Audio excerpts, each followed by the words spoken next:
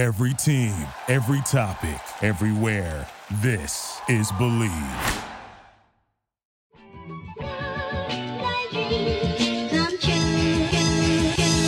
Welcome in to another edition of the JMU Sports News Podcast. I am Bennett Conlon, joined by Jack Fitzpatrick, to talk about the greatest JMU quarterbacks to ever live. Yeah, this is a list that just cannot create any type of debate. This is probably one of the most true things we could talk about. No one can get upset over this, and I think it's pretty cut and dry. I think it's pretty, copy paste. It's pretty whatever, insert analogy here. Before we dive into the list of the best JMU quarterbacks since 2000, we want to let you guys know that BetOnline is your number one source for all of your betting needs.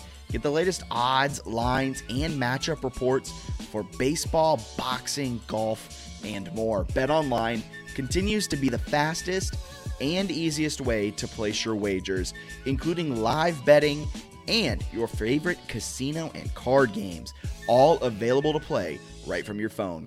Head to the website, or you can use your mobile device to sign up and get in on the action. Remember to use promo code BELIEVE, that's promo code BLEAV, to receive your 50% welcome bonus on your first deposit. So you throw $100 in there when you sign up with promo code BELIEVE. BetOnline will hook you up with $50 free. BetOnline is where the game starts. It's just all fact-based stuff, right? It kind of was fact-based stuff. Like that's so funny. Like, with how I wrote this, I took the eye test completely out of this article, The Greatest JMU Quarterbacks Since 2000. I took the eye test out of it, and I really did craft it without bias. Based largely on stats and then postseason success, right? So there's you did create a formula, and we're referring to this article you posted on JMUSportsNews.com ranking the best quarterbacks in JMU history. Yeah, originally we weren't going to have a podcast to accompany it, but we thought with all the kind of discussion that came around it and the discussion me and you had that came out of this and the discussions our friend and I, Dom, had about this, you just can take this in so many different ways. But the formula for this was 1 point for every 1,000 total yards, 1 point for every 10 total touchdowns. And the reason we use total yards and total touchdowns over passing yards and passing touchdowns was to try and account for the dual threat ability of a Rodney Landers, of a Vad Lee, because a lot of their yards came not necessarily through the air. A lot of their touchdowns came with their feet. So we wanted to kind of account for that as well.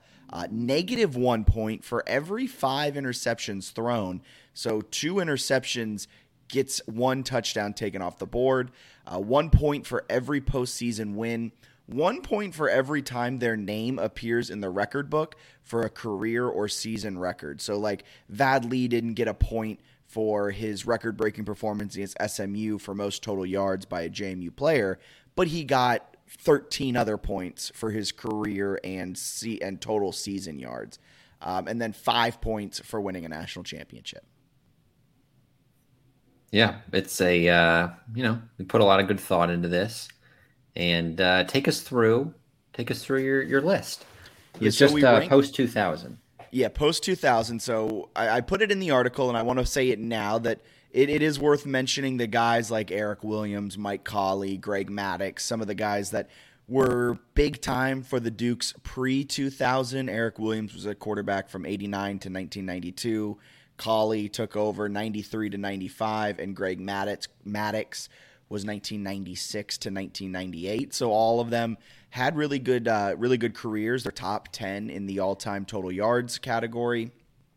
But the eras are just completely different. Honestly, the eras, and some of the readers pointed this out about how Mickey Matthews guys should get just 10 points for playing in a Mickey Matthews offense, and I don't think that's entirely wrong, but just the difference in Everett Withers to Curt Cignetti is drastic.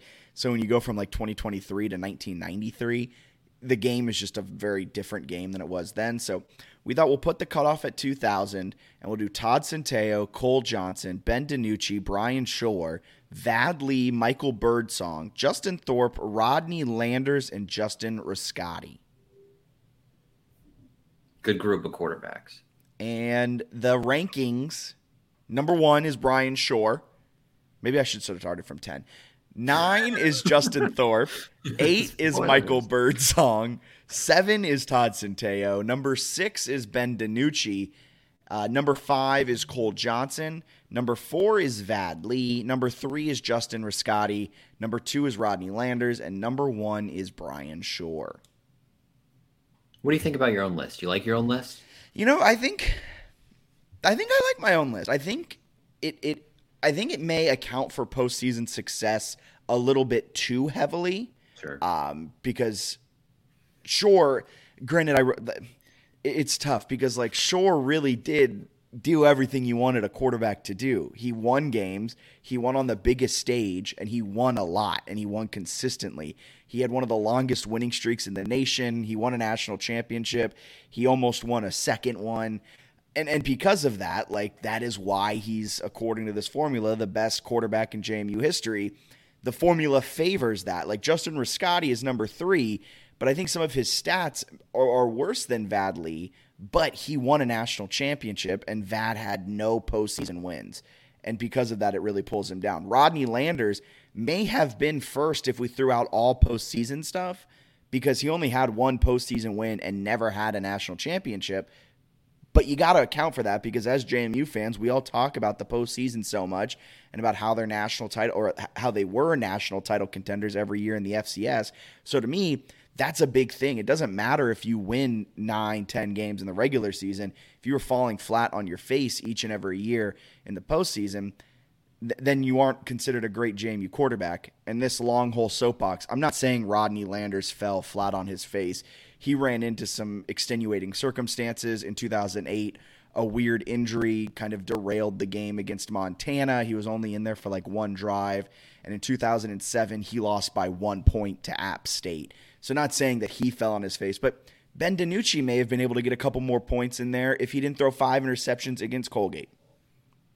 Yep, that all makes a ton of sense. It's an interesting one with the postseason because it feels like there's a big difference between how like college quarterbacks are viewed and like pro quarterbacks in terms of postseason success. Yeah. Where I think some fans are willing to excuse on the college level, like maybe not a ton of postseason. It's a little different, right? FBS to FCS because bowl games don't carry like, you don't really add to your legacy by winning like the Meineke Car Care Bowl. Why was I going to say the exact same bowl as that? That's a big one, man. But if you win like the Cheez-It Bowl or the Duke's Mayo Bowl, obviously it's a legacy builder. Oh, yeah. I mean, getting your coach doused in mayonnaise. That's huge. It's just an interesting one, I guess, partially because there are more teams and bowl games are different. But right at the NFL level, if you're a quarterback without a Super Bowl, you're not even close to mentioned on like one of the best to ever do it. Maybe within a franchise, but not of all time or things like that. So that's interesting. But even across sports, like Odyssey Alexander, if the softball team, loses to Tennessee in the regional her senior year, is looked at quite differently than carrying the team to Oklahoma City, which it added a lot. Like if she had beaten some of those teams, Missouri, for example, or Oklahoma in the regular season, it wouldn't have carried the same weight of doing it on the stage that she did. So I do think there is some value and should be some value, especially when you look at mostly FCS quarterbacks, that postseason success. So I do like that you had that in there. I thought that was a nice add.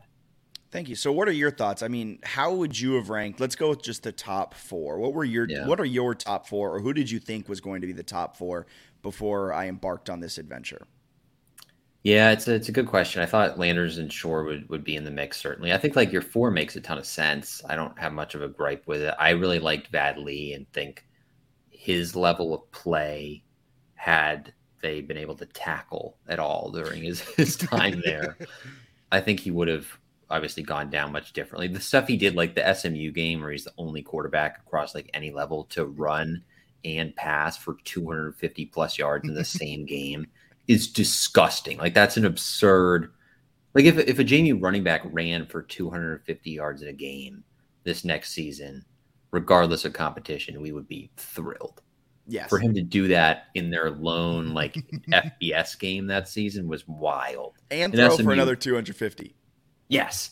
And SMU sucked defensively. So I will throw that in. But still, it's It also helped that JMU defense sucked. And right, so it was like a like 56-52, like just shootout. They needed him to do all that he did, but he was really, really good. So I would maybe have him higher, I guess, on my personal list. But some of it too, it comes back to like who I watch play. And I was there right when Shore and Lee were in school. So it makes it, I guess for me, there's like the emotional connection, which is hard. And I think that's why a lot of people were, maybe not a lot of people, but some people will get adamant about Landers, is that they watched him play, week in, week out, whether it was on streaming or TV or whatever they had when Landers was there. I think it was Comcast Sportsnet. Yeah, exactly. Or in person with some of these. And it makes you really want to it makes you believe in the guy and what he was able to do, because you have all these stories. I think with time, it only sort of gets better, which is what confused me about this. Is I don't know if you feel differently, but it almost feels like Shore in the moment was beloved. In the last few years, because of the good quarterback play, has almost just been like, oh yeah, it was Brian Shore. Yeah, like we forget what Brian Shore. It does feel like we have forgotten what Brian Shore not only did for the university, but like did on the grand scheme of FCS football. Like, won 26 games in a row? That is absolutely unheard of.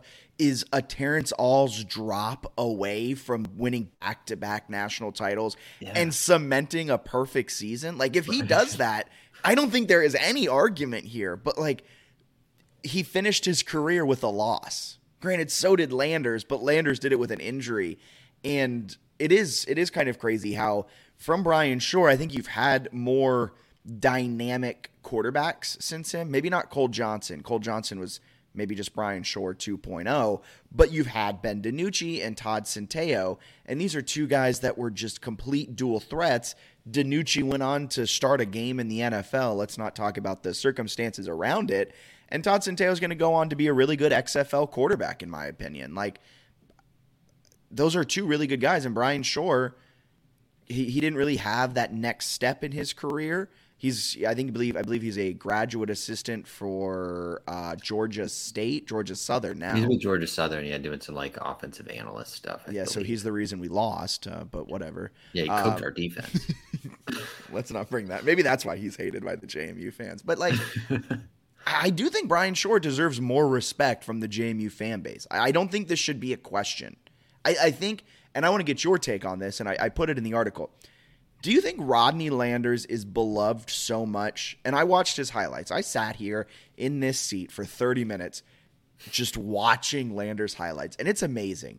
He was Vad Lee, but like a human wrecking ball. He was the starting running back and the starting quarterback. But do you think he's so beloved because his career is a what if? Like, what if he doesn't get injured against Montana? I think there's some of that. I think some of it is just the highlight stuff. And it seemed, and I also, they kind of went through a stretch after him where they, almost until that, where the quarterback play was certainly not nearly as dynamic. It's hard to get followed up with, like Brian Shore got followed up by really good quarterback play, or at least mostly good quarterback play between DiNucci, Cole Johnson, you're looking at Centeio, right? Pretty solid stuff from those guys, especially now with like the FBS move. It just feels like there's a lot more going on. When I think in like 2012, 2013, if you're a JMU fan, you're probably just like longing for the Landers days. So I think that is a factor. I think the other thing is that for whatever reason, we've kind of just dubbed Brian Shore as like a game manager, which isn't entirely untrue, but he's not like the most athletic quarterback they've ever had, didn't have the strongest arm, but it's not like he wasn't athletic. Like he could move. He made a lot of plays scrambling. He ran the ball really productively, was a physical runner. Again, not like Landers, but his completion percentage was also nuts. He did it in a Donnie Kirkpatrick, Mike Houston scheme that kind of sucked with Ben DiNucci. Like, right, he didn't have the Signetti offensive staff that's like worked wonders with everyone else.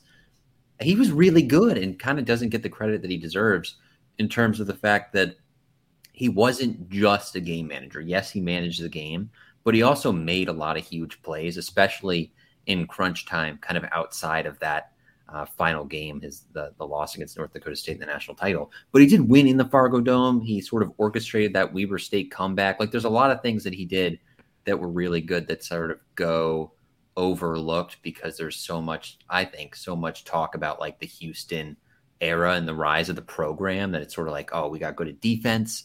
Then it became this great thing. It's like we also had like really steady and elite quarterback play from Shore that DiNucci and Johnson got close to, but did not entirely meet. They kind of faltered on bigger stages more than Brian did. Shore had 8,241 total yards. That's so good. That's a lot. He had 21 rushing touchdowns. That's a lot for a quarterback over 2 years, only 2 years starting. So he averaged more than double-digit rushing touchdowns a year, which is really good. And, like, he made us think that Houston was a good QB coach. Right.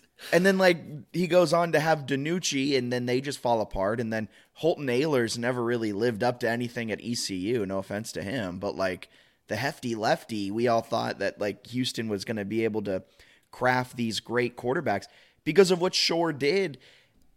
And it just is insane to me. He doesn't get the love he deserves. He was the perfect quarterback at the perfect time. And things like that don't happen often in sports. And we shouldn't punish him for being the perfect quarterback in the perfect system. We should celebrate him for taking on that role and be willing to be the game manager at times, but also to push the ball down the field. He had the most interceptions out of everyone on this list. He had 22 interceptions over his career, which tells me he knew when to push the ball down the field. He was willing to take some chances. But the kicker and all that, there really weren't many interceptions that killed games for the Dukes coming by way of Brian Shore. No, and he did a lot. I think he did a lot of things where it's like Landers, you watch him, it's like that's like so much fun to watch. Brian Shore had some of those plays, but at the same time, he did the little things really well that are like just not sexy, like managing the pocket. Right? Like maneuvering around in the pocket and moving up, stepping up in the pocket, doing things that are like you watch it back and you're like, oh, wow, that was like really good. Where I think DiNucci and Cole Johnson sometimes kind of struggled where DiNucci or whatever, especially his first years to start, would kind of panic sometimes when the rush would come and stop looking downfield. Brian Shore, you go back, watch some of his highlights. He has a lot of like really good throws where he just gets clobbered. Yes. Like he stays in the pocket, delivers a throw and just gets decked. He also, the year that won the championship, breaks his collarbone in like November and then is back in December with like not a fully repaired one based on what he told us and like what the trainer was saying. I was going to say, yeah. Like don't get hit in the postseason. And he played really well throughout that postseason. So there's also like a toughness level that I think was impressive. He really was like a Pennsylvania quarterback. You could sort of tell that he played high school there. It's just a cold weather, tough, gritty quarterback. And all right, your Pennsylvania is showing. But he fits like the Pennsylvania mold, and he's just a super talented, good quarterback that I feel like in the moment was really appreciated, and now weirdly enough has kind of almost like lost some of that. And perhaps it's maybe what you said where he didn't go on and do anything after, where like Vad played in like 14 different leagues, and DiNucci played in the NFL. I think that's kind of added to DiNucci's flair a little bit. DiNucci was hated. DiNucci was legitimately hated when he was a JMU quarterback. And now he's like talked about like everyone loved him we were the only people that liked DiNucci. There are a few loyalists that stayed along, but it was few and far between. It's interesting. But like you said, Shore now as time has gone on, I think in the minds of JMU fans, and if you disagree with us, please let us know on Twitter, in the comments of this article, like wherever you can talk to us. Let us know that you disagree. But it seems like the overarching vibe from JMU Nation is that Shore is now like the 5th best quarterback we've had in the last few years. Like that he's behind Cole, he's behind Ben, he's behind Todd, he's behind Vad. It seems like he's back there now in like this current mix of quarterbacks we have.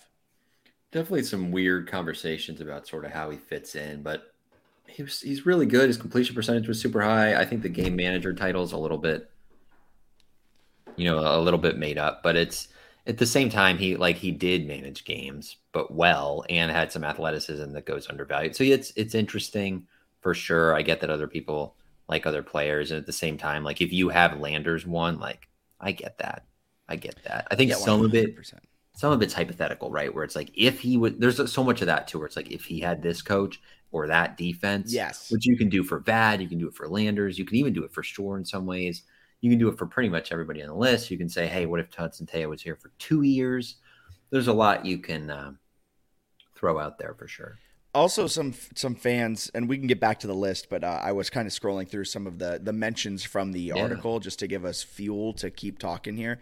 People were bringing up Drew Dudzik about a guy I left off the list. I didn't leave him off. I purposefully didn't include him. It wasn't like a forget. And this is no shade to him. He's gone on to be a good coach in the NFL, and he was rumored to be potentially the coach for JMU when Cignetti was hired during that round of hiring.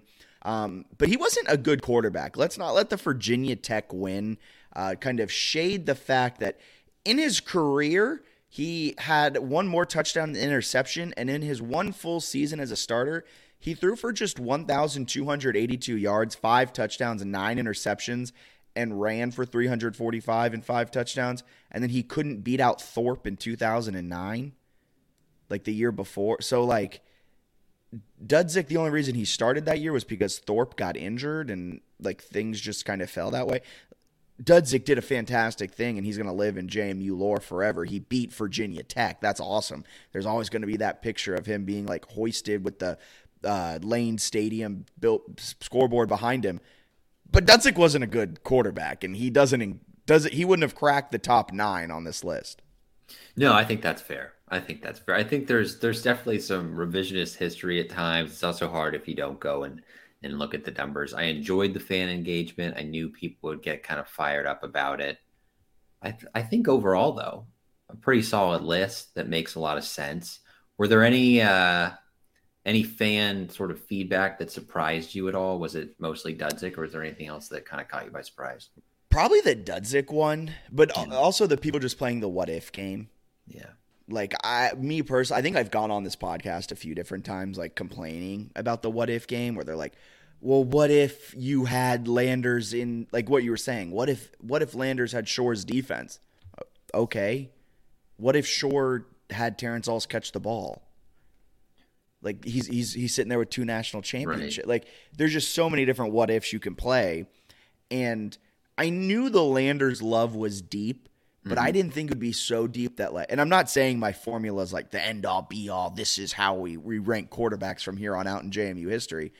But like it didn't have any bias in it. There was no eye test to this. It was numbers, and it was just kind of crazy to me how people were like, they would see it and they'd be like, you discredited Landers. You didn't give him all he's worth. He should get 15 more points because he's Rodney Landers. It's like, well, he did only throw for that many yards, and he did only throw for that many touchdowns, and his name is all over the record books. He had the most records of all the quarterbacks I looked at, but at the end of the day, his postseason lack of success is why he's number 2. I think that's fair. And he could have won in 2007. He could have won the App State game. They lost by 1. And people who are like, don't you want a quarterback who can win it at the last play of the game? No, I want a quarterback that can win it in the second quarter.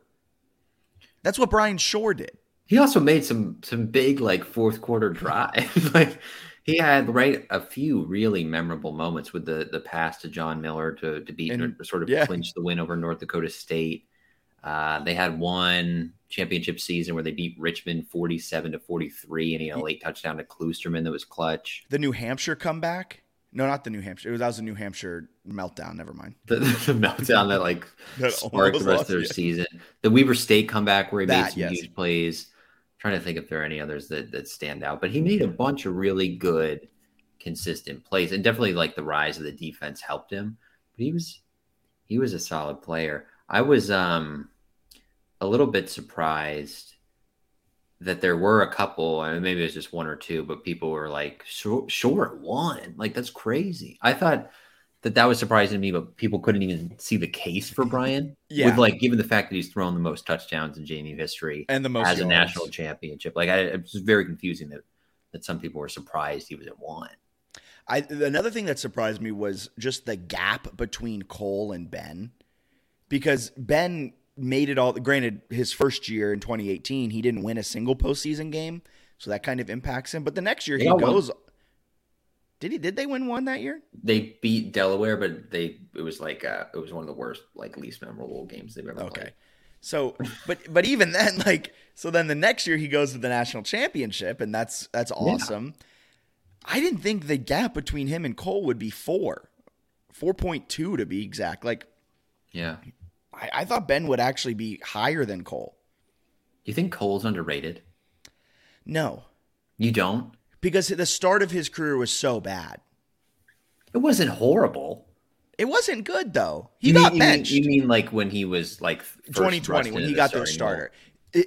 What he did in 2016 when isn't that funny? He became the full-time starter in 2020 and his first appearance was 2016. What he did a decade earlier. But what he did in 2016 when Shore broke his collarbone and came in and did what he had to do to secure, what was it, like a top 4 seed in 2016? Like, yeah, that was massive. Yeah. He's fascinating to me, though, because he was there for 18 years. It's wild when you look at the touchdown passing records in a single season, and 2 quarterbacks have ever thrown 30 or more. I forget who threw 30, but Vad. Was it Vad through 30? So Vad's at number 2 with 30 touchdown passes in a season. And then Cole's first with 41. Yeah. Which is wild. If they didn't have that like special teams meltdown against Sam Houston, I think they win that national championship, which I think changes how Cole is viewed. Which is another what if. Like, if we're going to play this what if game. Oh, I guess it was a spring one, so it might not have been it would have been a Mickey Mouse one, but it still wouldn't have been quite as legacy building. But that would have been interesting to see them win a national championship. What would that have given him? What was that, 5 points in year? If he was the national champion, he would have taken over Vad. He would have been at 27 and Vad's at 24. I wonder too, if they win that championship, how that changes like preseason expectations, seeding the next year. Because remember, Cignetti was so mad that they got the 3 instead of the 2 and had to play at North Dakota State. He made a comment post game, which was rather silly, that they would have like won the game at Harrisonburg, which is just a ridiculous what if. I cannot wait for the fall because Cignetti says some just hilarious things. But that'd be crazy because like maybe I'm not saying they're definitely getting 2, but at least if he gets 1, he's over Vad in your thing, and then you got him at the point where he could have really gone crazy if they didn't have that complete meltdown there. Yeah, I mean, they win that, and then potentially. I mean, he could have all. He kind of reminds me of Shore, where he wasn't flashy or anything like that, but he just was going to stand in the pocket, do what he needs to do, maybe tuck the ball, run a little bit. But Cole's another guy that I think over time, hopefully, history is kind to him, unlike it has been to Brian Shore. I think it's very interesting that Landers and Lee, the two like guys that when you watch like eye test wise, I think those are the best quarterbacks we've ever seen at JMU. Yeah, That another surprising thing to me was that Landers wasn't even close to Shore. They were about 7 points off. So even if Brian Shore doesn't win that national title, you say subtract 6 points because that's subtract a postseason win and a national title, he's still above Rodney Landers, which that was kind of the mind-blowing thing to me, like, which shows that one postseason success was a big thing.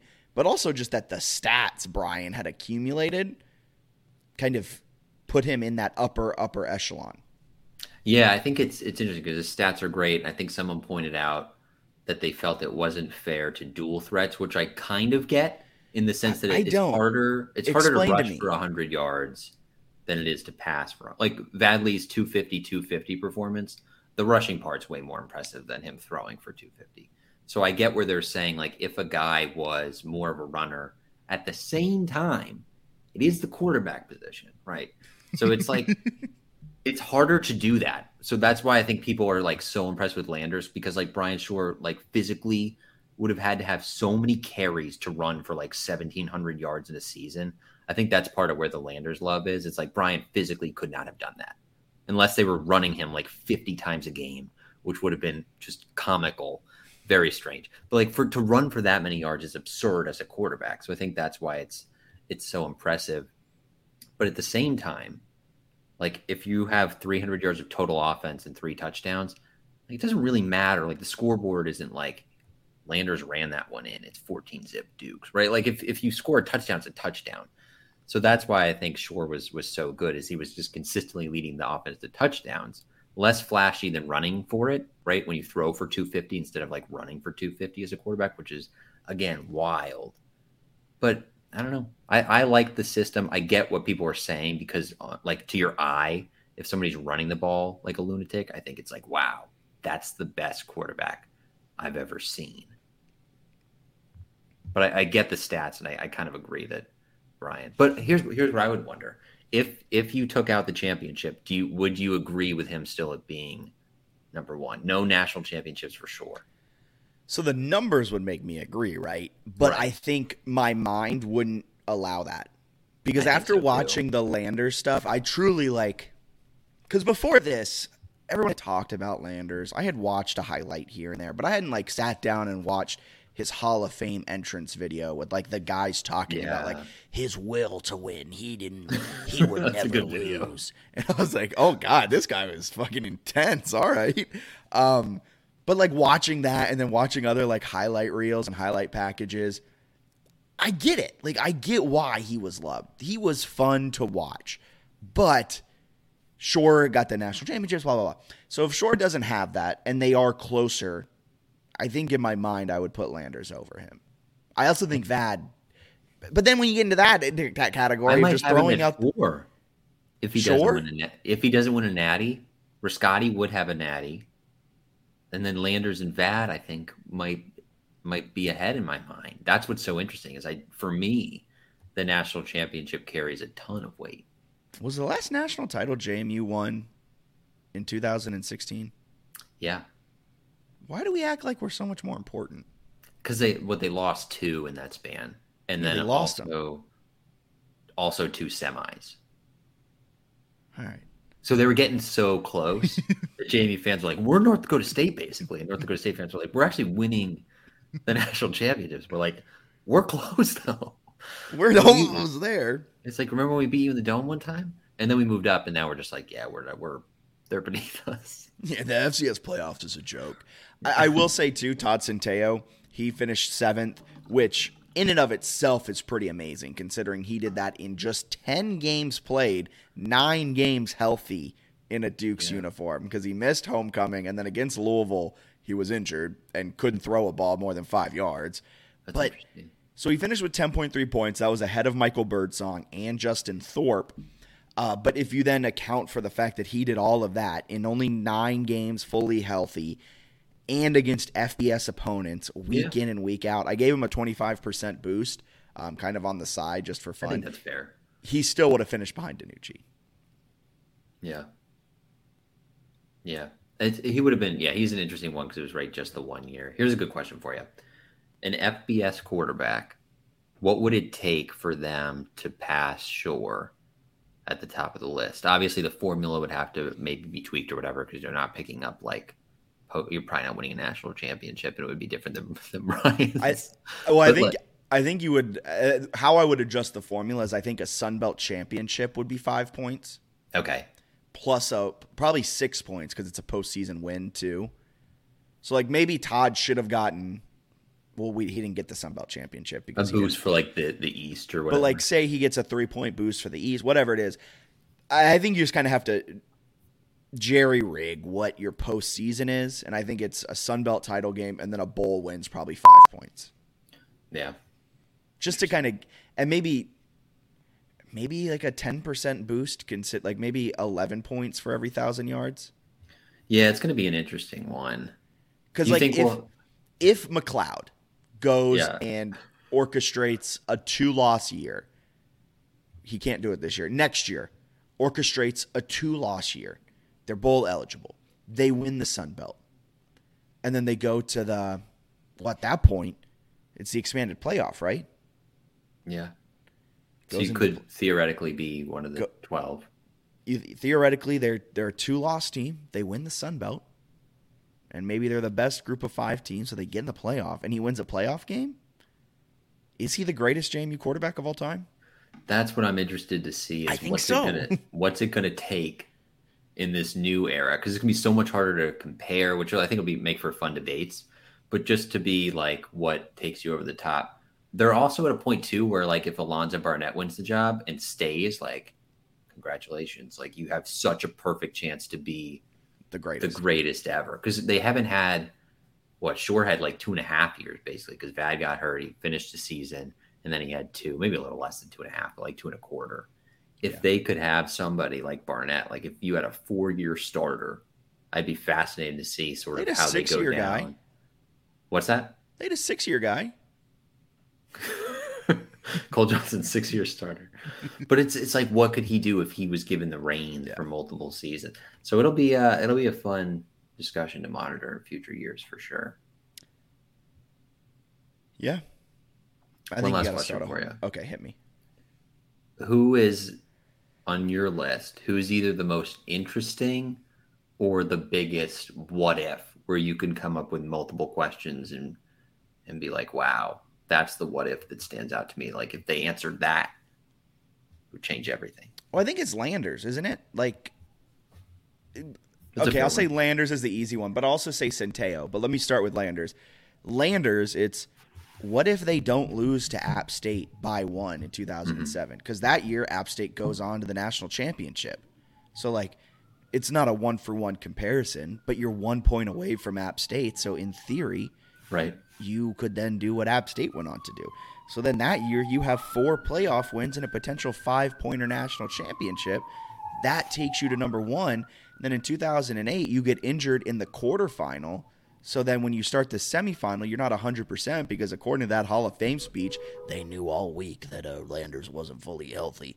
So, like, you then go into the Montana game, maybe he's fully healthy, and then that, like, you could probably win that game and then go to the national championship.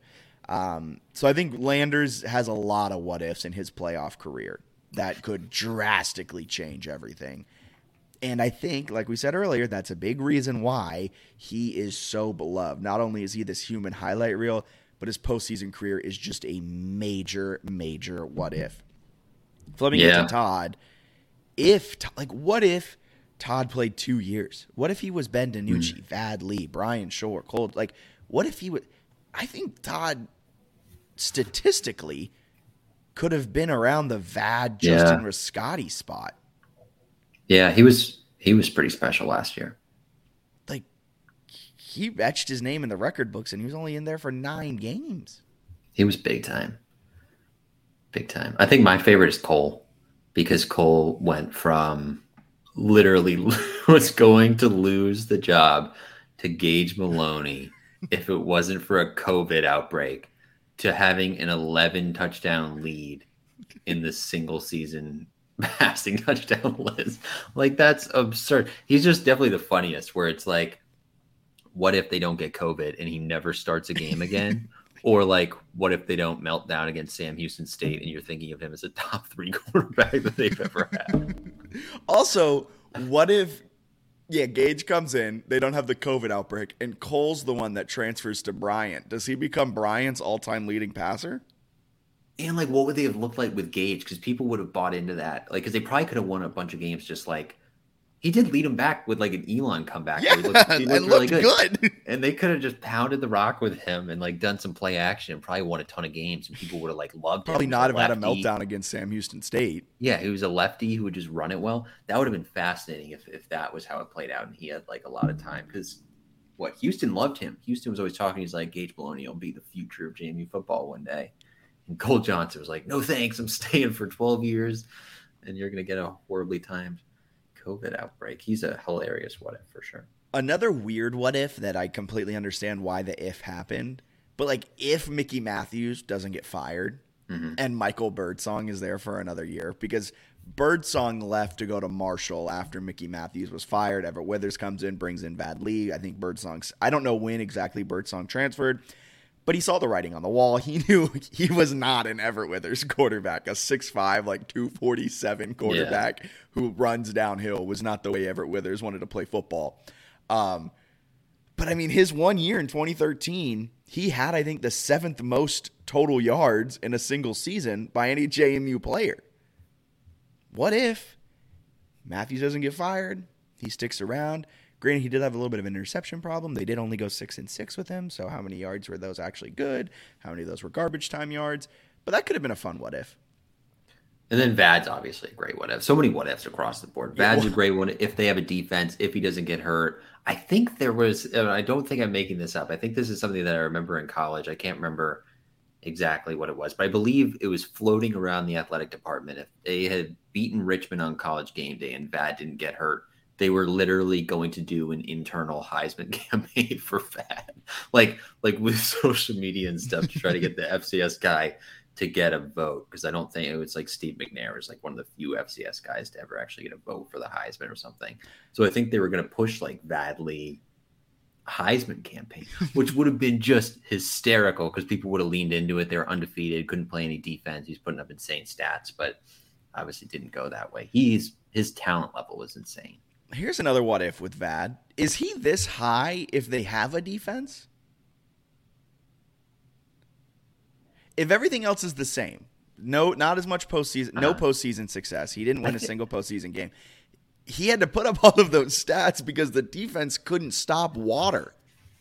I think if they had a defense, the other part of the what if changes. Like I don't think the results would have been the same. That's good. Because if they could play consistent defense like they did sort of the 2017 season with his like dynamic playmaking, they would have been absurd.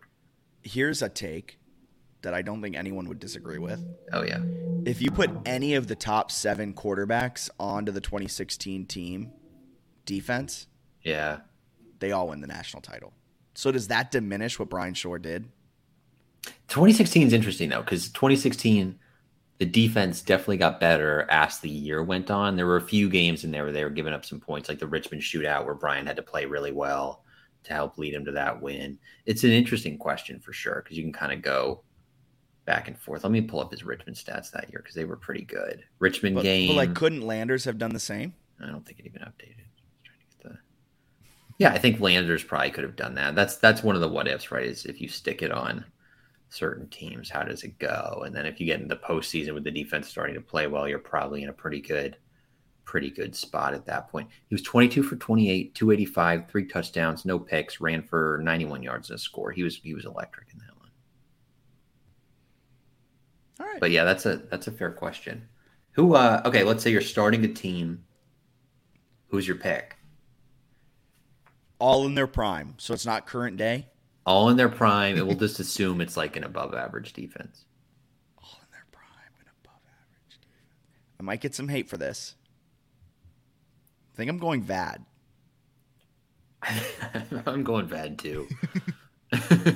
That's what makes it such a hard thing. Is like both of us are like, yeah, Bryant's the best, and then we're like, if you had to pick one, we're like, yeah, probably Vad or Landers. Because Landers was my second pick.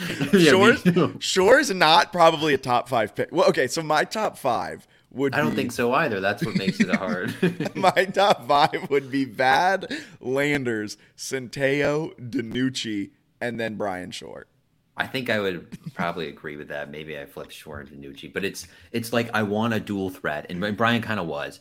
But at the same time, he like did rush for 21 career touchdowns. Yeah, but the athleticism for some of those guys is wild. So it makes it it's tough. I don't think most fans, if you had to pick one to start a team, are picking him. It's just the fact that he had a defense and played really well at the same time that you can't discredit the fact that he has a national title and won 26 in a row. Yeah, exactly. It's the perfect quarterback at the perfect time. Right. Now, does that mean he's the best quarterback? No.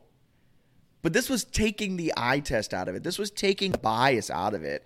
This was just trying to see what they did in their JMU career, who was the best. And that's what this formula told us, was that Brian Shore was the best. I do want to say the Twitter poll results came in. We asked, who's the greatest JMU quarterback since 2000? And we included the top 4. So Brian Shore, Rodney Landers, Justin Riscotti, and Vad Lee.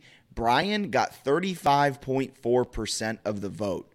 Rodney Landers got 23.5%, so he beat out Rodney. Justin Riscotti, I don't think he gets enough.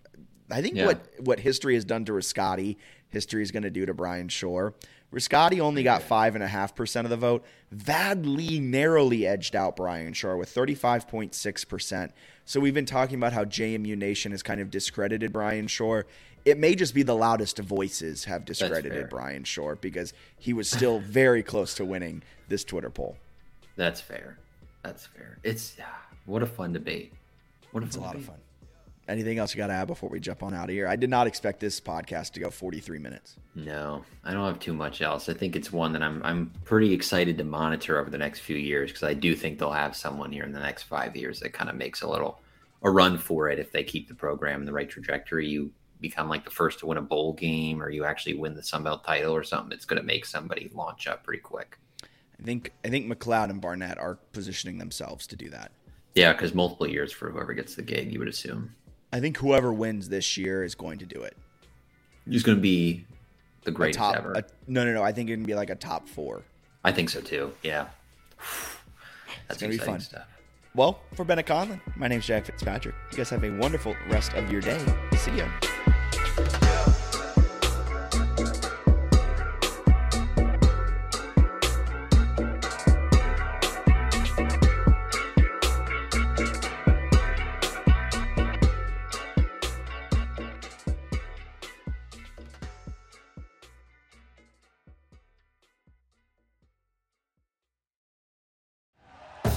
Thank you for listening to Believe. You can show support to your host by subscribing to the show and giving us a 5-star rating on your preferred platform.